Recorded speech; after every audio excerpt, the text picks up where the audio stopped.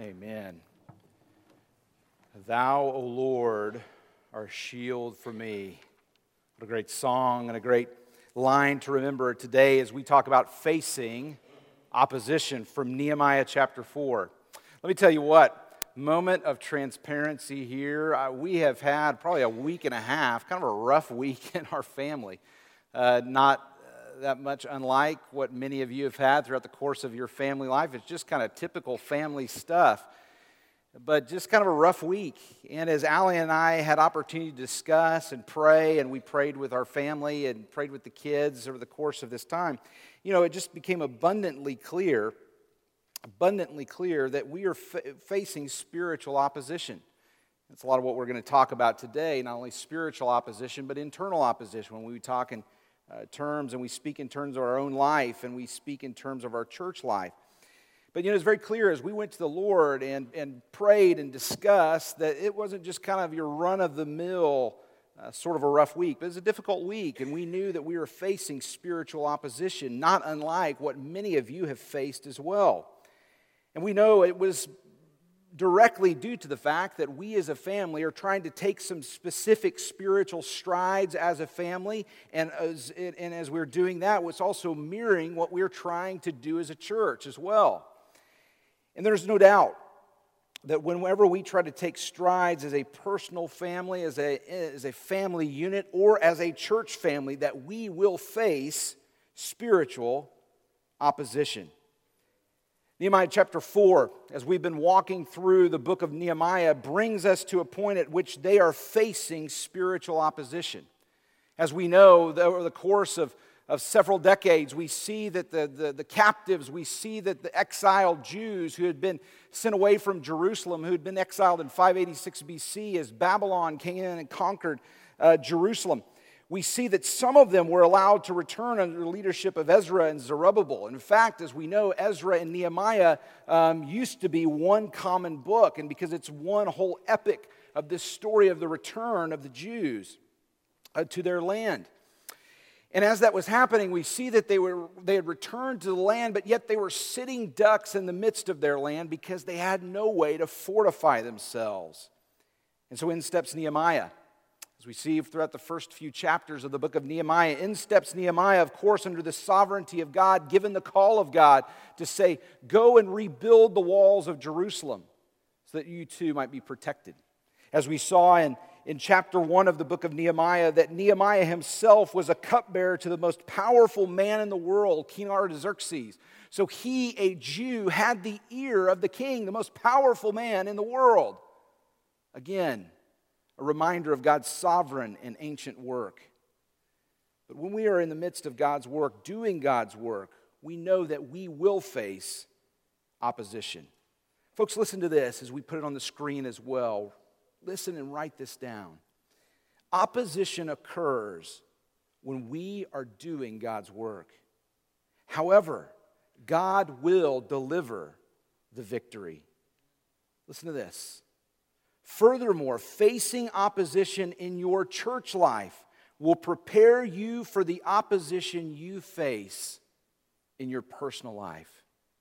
You see, folks, some of the principles that we draw from Nehemiah not only apply to the opposition we face as a church family, but the opposition that you will face in your individual family lives, in your individual lives, whether it be at work, whether it be in the midst of your family, whether it be in the midst of any human relationship you find yourself in. Opposition occurs when we are doing God's work. However, God will deliver the victory.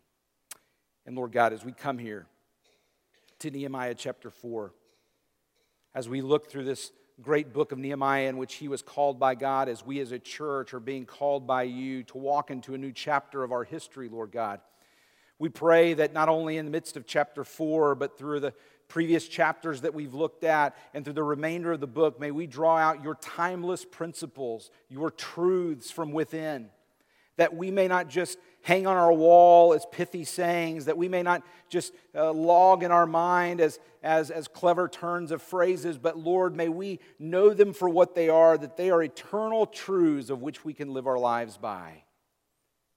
Lord God, may we live not only by these truths, by the truth of your word, but may we live in holiness and integrity, and may we live with zeal for your glory and a love as you do, a love for the lost. In the name of Jesus we do pray. Amen. So the first type of opposition that we're going to see is external opposition. This one's very clear. External opposition that we see sort of personified by some of the characters, these reoccurring characters that we see in the book of Nehemiah. And starting in verse 1, it says, "But so it happened when Sanballat," remember a leader of the Samaritans, "heard that we were rebuilding the wall, that he was furious and he was indignant and he mocked the Jews. And he spoke before his brethren, the army of Samaria, and he said, 'What are these feeble Jews doing? Will they fortify themselves? Will they offer sacrifices? Will they complete it in a day? Will they revive the stones from the heaps of rubbish, stones that are burned?' And then Tobiah the Ammonite, his little buddy, he's kind of the guy I always picture in the movies where you have the bully and you kind of have the bully's dumb friend, that kind of just chimes in and says, yeah, what he said. Tobiah, he kind of chimes in and he said, 'Whatever they build, if even a fox goes on it, it'll break down their stone wall.'" Remember, they had an investment in seeing this wall continue to lie in ruin and rubble. This was the thing, as we spoke about a couple of weeks ago. If you can imagine in modern warfare how important a wall and gates, fortified gates, are to even modern warfare, when you have mortars and such that you can launch over these gates, it's still important to fortify yourself and to hold a position. You can imagine in ancient warfare. It almost didn't matter that you said you had a city. We return to this land and they say, well, you have a city, and people kind of laugh and chuckle and say, isn't that cute? Because all it's going to take is us actually saying we want to invade if you have no walls, if you have no fortified gates. Nehemiah knew this. At the very beginning of the book, in chapter 1, one of his brethren comes back and reports to him, and Nehemiah is broken because he knows they're like sitting ducks. That's exactly what Sanballat and some of the other leaders of the countries around them knew as well. It was just a matter of time. And so they go. They go in the will of the Lord. They go in the sovereignty of God. And as God is one that moves even human kings, human actors to do and to bend to his will, he moves in the heart of Artaxerxes to send Nehemiah back to the land, not only with his blessing, but also with his resources. He goes back to work to rebuild the wall. But as we see it here, these actors, these players, these ones that have great investment in seeing this not be built, they're mocking them. They're mocking them. And they're discouraging them. So these two characters here and the characters that we see throughout the book, they're emblematic, they're illustrative of what we know in our lives and throughout the history of humanity are the external opposition that we face. It's Satan and his forces. Satan and his demons, those that do his will and do his bidding. And Satan, his number one goal, his number one accomplishment, the number one thing, his mission that he drives towards is to thwart the glory of God and the mission of redemption of mankind, the very mission of God himself. That's what he works to do. And so at every turn, he will seek to thwart the plans of God and to seek to thwart mankind that works on behalf of their God. So if we are facing, folks, if we are facing in our individual lives and we're facing in our church life opposition from the enemy, it means that we are right where we need to be. We are on mission. You see, unlike God himself, unlike Yahweh, Satan is not omniscient. He doesn't know all things. He knows a great deal, but he is not omniscient. Nor is he omnipotent, meaning he is not all-powerful. He is powerful, but he's not all-powerful. And because of that, he has limited resources at his disposal. And like any good field general, he's going to move his resources. He's going to move his resources to his greatest threat. And so any sort of local church or any sort of believer that's not a threat to the mission of Satan, which is to thwart the mission of God, which is his glory and the saving of mankind, if we're not a threat to that, we're not going to face opposition. But if we are on mission for the glory of God and we're on mission to make disciples, you can bet that you will and we will face opposition from the enemy. There's no doubt about it. There's no doubt about it. So how do they work? How does he work in our lives? We see a couple of ways that the enemy works in our lives, things personified by these right here. First of all, in these first 3 verses that we read, we see discouragement.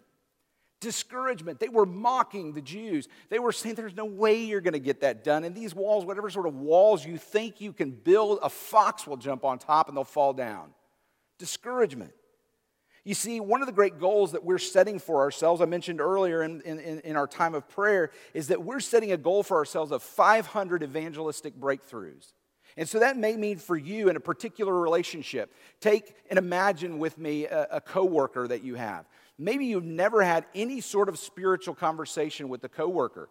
If your coworker, you overhear in a conversation, they talk about their mother is sick and their mother is ill, and you say to them, would it be okay if I pray with you now about your mother? That's a breakthrough. That's a breakthrough. That is a tremendous step along the way, hopefully to get to the point where you can verbally share the gospel. What if a lost neighbor, you have them into your home?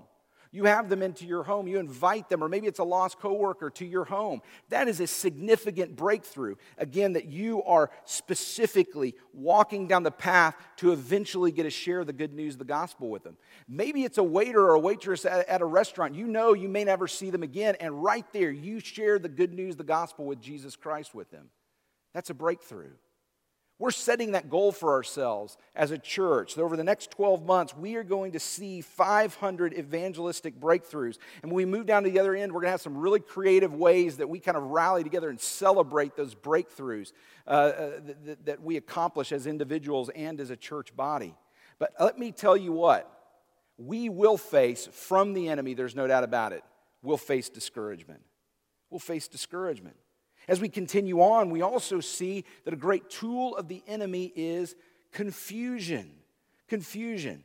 Let's continue reading here in verse 4. Nehemiah, indignant with righteous anger, says, "O hear, O God, for we are despised.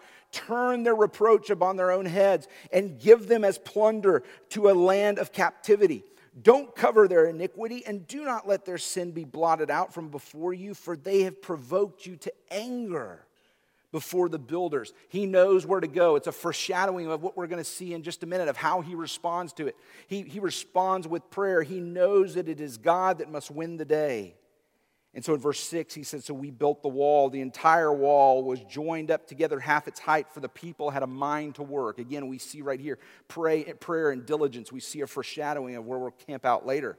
And now it happened, verse 7, when Sanballat, when Tobiah, the Arabs, the Ammonites, and the Ashdodites heard that the walls of Jerusalem were being restored and the gaps were beginning to be closed, that they became very angry.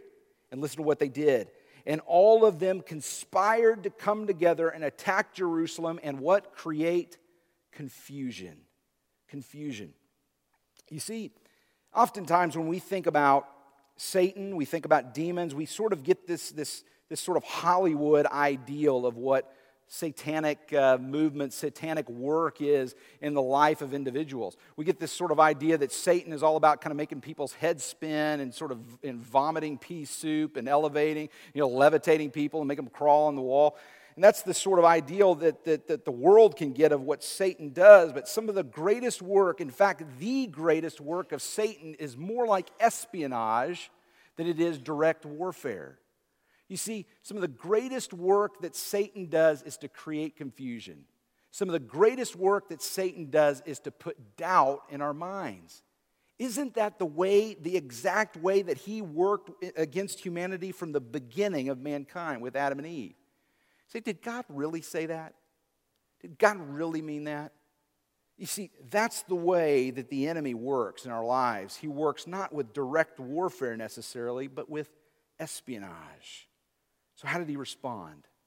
We know that we will face external opposition from the enemy, from the world. It will come in the form of discouragement. It will come in the form of confusion. So how do we respond?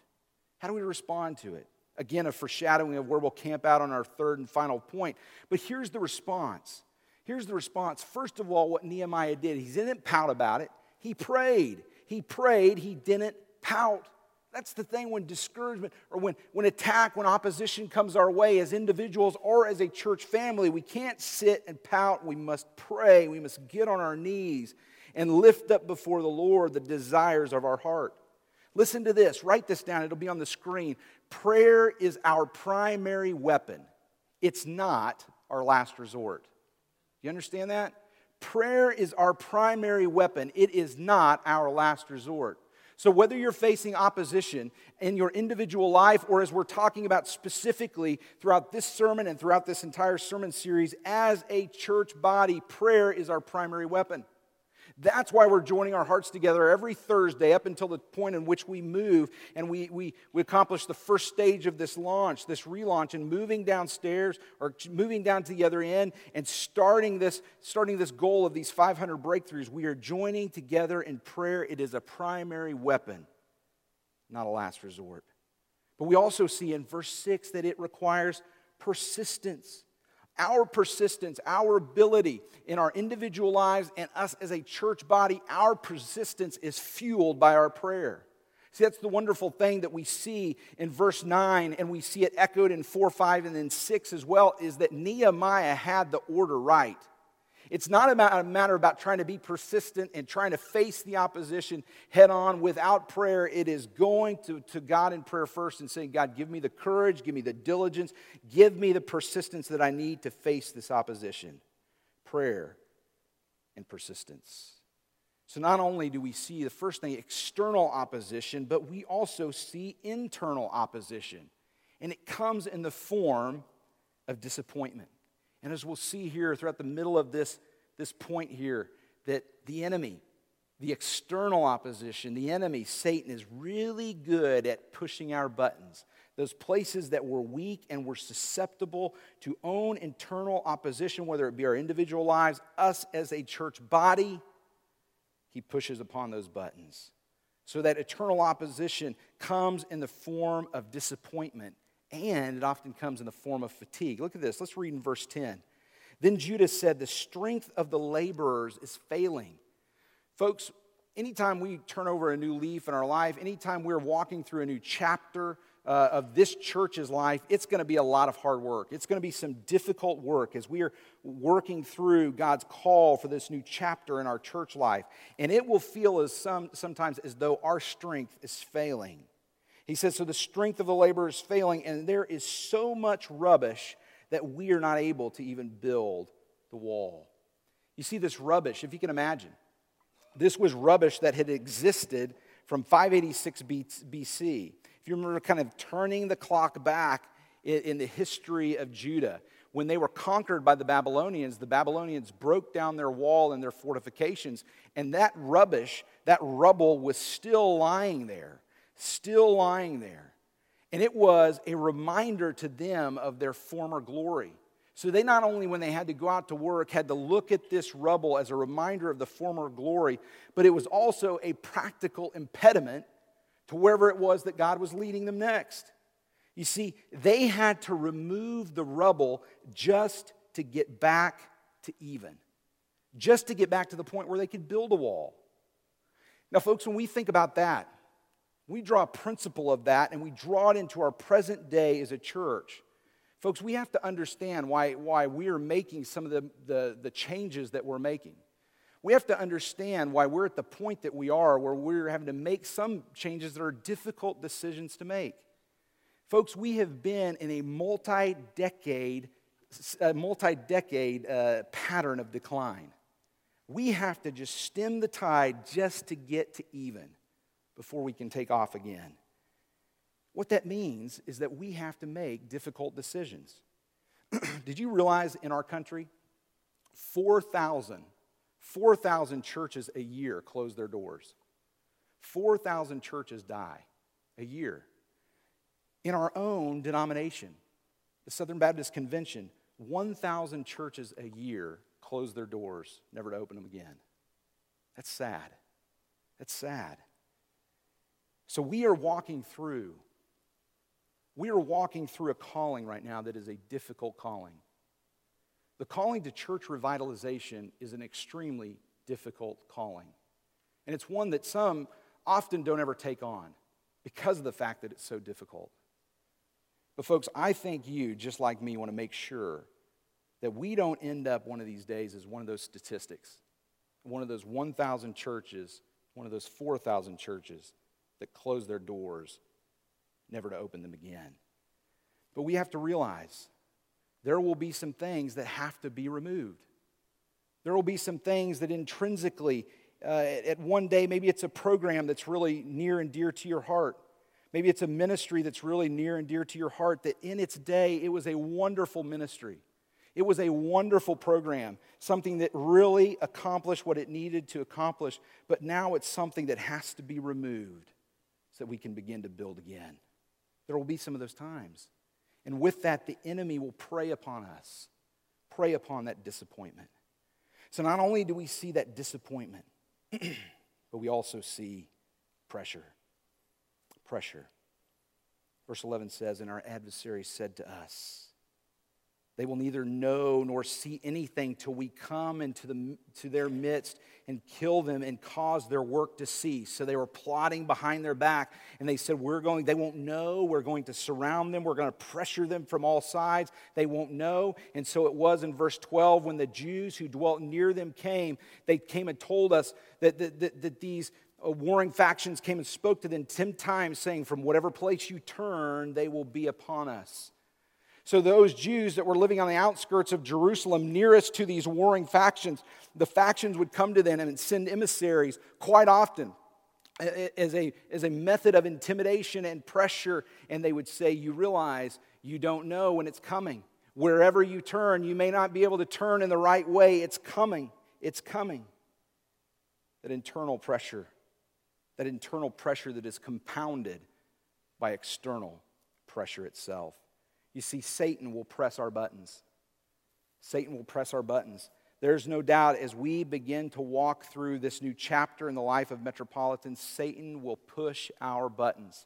He will find our weaknesses and he will exploit those weaknesses. Disappointment, pressure. So where does the good news come? Where does the good news come? The good news comes here in this final portion that we see here in verses 13 through 23 as we look at diligence in opposition. Diligence in opposition. "Therefore I positioned the men," verse 13, "behind the lower parts of the wall at their openings, and I set the people according to their families, with their swords, with their spears, and with their bows. And I looked, and I arose and said to the nobles, to the leaders, and to the rest of the people, 'Do not be afraid of them.'" Listen, remember the Lord. Remember the Lord, great and awesome. "And fight for your brethren, your sons, your daughters, your wives, and your houses." And it happened, when our enemies had heard that it was known to us and that God had brought their plot to nothing, that all of us returned to the wall, everyone to his work. And so it was from that time on that half of my servants worked at construction, while the other half held the spears and shields and bows and armor, and the leaders were behind the house of Judah. So not only did they pray, but they were diligent and they planned for this under the guidance of God. Those who built on the wall, those who carried the burdens, loaded themselves so that with one hand they worked at construction and with the other hand they held a weapon. So in one hand they had a hammer and the other hand they had a sword. They were ready to go at a moment's notice. And every one of the builders has his own sword girded at his side as he built. And the one who sounded the trumpet was beside me.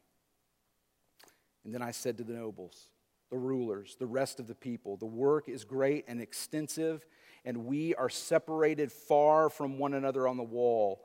Wherever," listen to this, wherever you hear the sound of the trumpet, rally to us there. Our God will fight for us."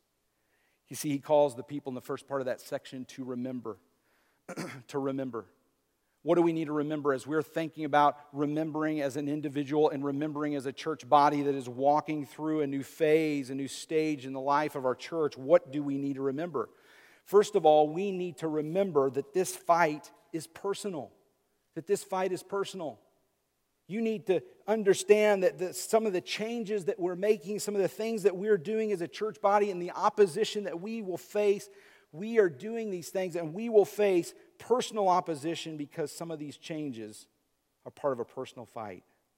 You know, I don't know how many times I've heard in the midst of just conversation over the last 4 years that my children or my grandchildren used to go to church here, right? My children, my grandchildren used to go to church here. Let me tell you, some of the changes we're making are difficult. And none of the changes that we're making are silver bullets. But for some, that it may be difficult, some of the changes that we're making. Let it give you encouragement. May it give you encouragement that the things that we're doing, some of the changes that we're making are some changes that are necessary. Some changes that may move the ball a little bit further down the road to being the type of church that your children, your grandchildren may want to attend. The fight is personal. Secondly, we have to remember our collective strength. We have to remember our collective strength. One of the great Western movies that I really love is a movie called Open Range. It came out probably about 10 years ago or so. Kevin Costner, Robert Duvall, and they're open grazers grazing upon land that they just want all of the land just to be open for anybody to graze. But they're going up against a landowner that is wanting to limit the land in which the cattle can graze, his cattle only on this particular land. Well, they get into a fight with this guy, and lo and behold, not only is the fight directly with them, but the townspeople of this nearest town are bullied by this guy constantly. They're afraid of this guy. They're afraid of this guy. Well, towards the end of the movie, there's a showdown. It's a typical Western. There's a showdown between Kevin Costner, Robert Duvall, and the forces of this landowner. And as the tide begins to turn in the favor of Kevin Costner, Robert Duvall, and the people, the townspeople suddenly get their courage, and they begin to realize their collective strength. They realize that they don't need to be afraid of this guy anymore. It is their collective strength that they have together that will win the day, and they do just that. Folks, remember, we have collective strength. You see, Nehemiah tells them to rally together. Rally together. You see, that is why an army will even undertake a flanking maneuver as it is. A flanking maneuver when they come around the side, and directly taking on an army. Not only do they go to their weak spot, but they're going to a point in which they can hopefully divide the army. You see, that's what the enemy will seek to do with us. The enemy will seek to divide us, and we have to rally together and remember our collective strength. We also have to remember our mission. You know, if you were with us about a year and a half ago when we started walking through this period of vision casting, one of the things that we did on a Sunday night early on in those meetings, is that we watched a documentary that paralleled changes that didn't take place in the Kodak company with changes that weren't taking place in churches today. And as walked through this documentary, one of the executives of the Kodak company at the time said, you could have never imagined in the middle of the 20th century that the Kodak company would have ever gone bankrupt. He said, you could have never imagined that the Kodak company would ever gone bankrupt. And that's exactly what happened. It's exactly what happened. And one of the kind of saddest moments and missed opportunities is this executive went to his house and kind of went into his own study, and he pulled out a prototype of a digital camera. It was the very first prototype of a digital camera that came to his desk. He took it to the other executives, took it to the president and such of the company, and said, this is, basically explain what a digital camera is. And they refused to take on the digital camera revolution. They said, we are a film company. We're not a digital camera company. We're a film company. And that's exactly what led to their demise. That's exactly what led to their bankruptcy, is they weren't able to change with the times. They weren't able to change and get on board with the digital revolution. You see, what happened is they forgot what their mission was. They forgot what they were selling.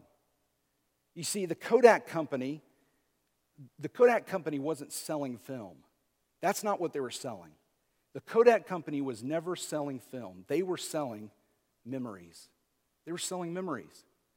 And so whether those memories, whether that sale, what they were selling came in the form of film cameras or digital cameras, it shouldn't have mattered. What they were selling was memories. Folks, as a church body, our mission is not preservation of this building. Our mission is not preservation of certain programs. Our mission is not preservation of ourselves. Our mission is to make disciples in whatever era we find ourselves in and in whatever way we need to do that. That is the mission of our church and any local church. So they remembered their collective strength. They remembered the fight was personal. They remembered their mission, and they also, as you'll see earlier in this list of remembrances, they remembered the Lord. I love this last phrase right here at the end of verse 20. This last phrase, he tells them, rally together, rally to us there. And he says, why should we do it? Because our God will fight for us. Our God will fight for us. Folks, we are moving into sometimes can be a scary time, but we're moving truly into an exciting time. We're moving into an exciting time as the next chapter in the history of this church. It's exciting because God has called us there. And we have to remember, as difficult as it may be at times, in opposition that we may face from the enemy, in opposition that we may face internally, that God is going before us and God will fight for us. Let's pray. Lord God, help us to remember that. Help us to remember that, Lord God. That as we move into this next season, it is an exciting season of our church life. But we know nothing of what we do is a silver bullet. We know that there will be bumps in the road.